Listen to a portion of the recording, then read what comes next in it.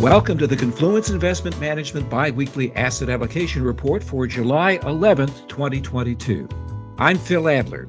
We've heard a lot about the challenges for the U.S. Federal Reserve as it tries to strike a balance between sustaining economic growth and battling inflation. The European Central Bank is also engaged in a challenging balancing act, trying to keep sovereign bond yields among its country members in line with each other as the ECB prepares to raise interest rates for the first time in over a decade. Here to discuss this challenge for the ECB and the implications for investors is Confluence Investment Management staff economist Thomas Wash. Thomas, let's start with the basics. Why is it highly important for the ECB to address this matter?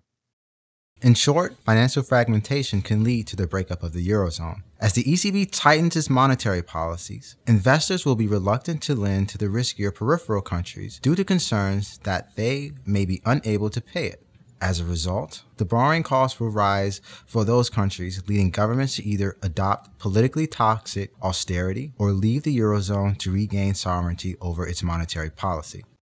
Well, there has, it seems, always been friction between Germany and some of the other northern ECB countries and the southern countries with less robust economies like Italy and famously Greece.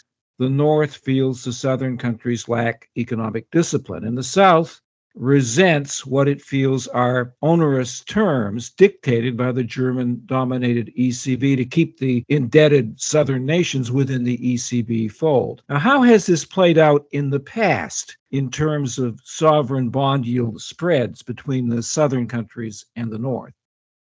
During the sovereign debt crisis, the bond spreads between northern and southern European countries widened as investors learned that northern countries were not prepared to back the debt of their southern counterparts. As a result, investors demanded higher interest rates to lend to the South, thus forcing these governments, or some of these governments, to request a bailout. It wasn't until former ECB President Mario Draghi gave his whatever it takes speech that bond spreads started to narrow. Although rates have not fully converged, the crisis showed how vulnerable the Eurozone was to financial fragmentation. In the past, the ECB placed a cap on bond yields by purchasing bonds and expanding its balance sheet. Why is this strategy problematic now? The problem with buying bonds is that it undercuts the ECB's ability to fight inflation. Right now, the ECB needs to tighten its monetary policy, but bond purchasing is a form of monetary easing. Hence, by expanding its balance sheet and raising rates, the ECB would send mixed signals to the market about whether it will use all of its tools to bring down inflation in the medium term. So, what choice is the ECB faced with today? Well, the ECB has two choices. It can tighten monetary policy to help fight inflation, or it can continue to purchase bonds to lower the borrowing costs of peripheral European countries. And what kind of a plan has the ECB devised? The ECB wants to buy bonds without having to expand its balance sheet.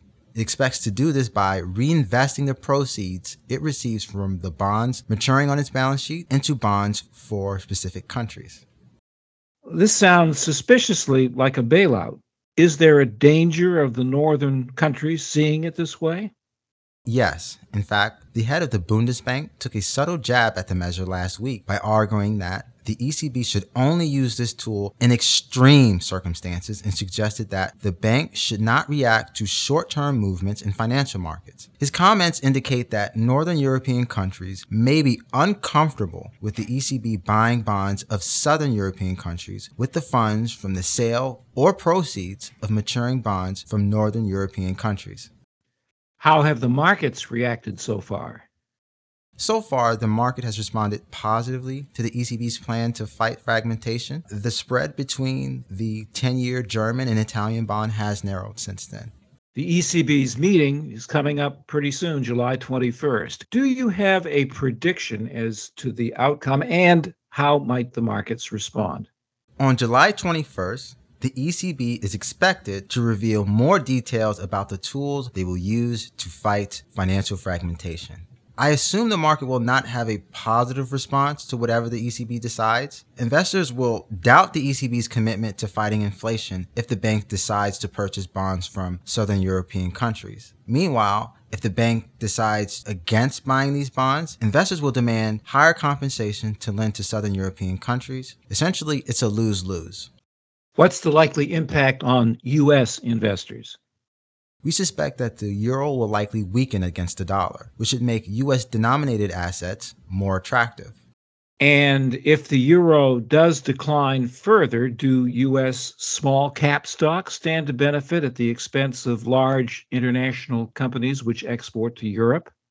Yes, small cap companies should benefit because their lack of exposure to Europe makes them less vulnerable to exchange rate risk. Thank you, Thomas. Our discussion today is based upon sources and data believed to be accurate and reliable. We wish to state that opinions and forward-looking statements expressed are subject to change without notice. This information does not constitute a solicitation or an offer to buy or sell any security. Our engineer is Dane Stoll. I'm Phil Adler.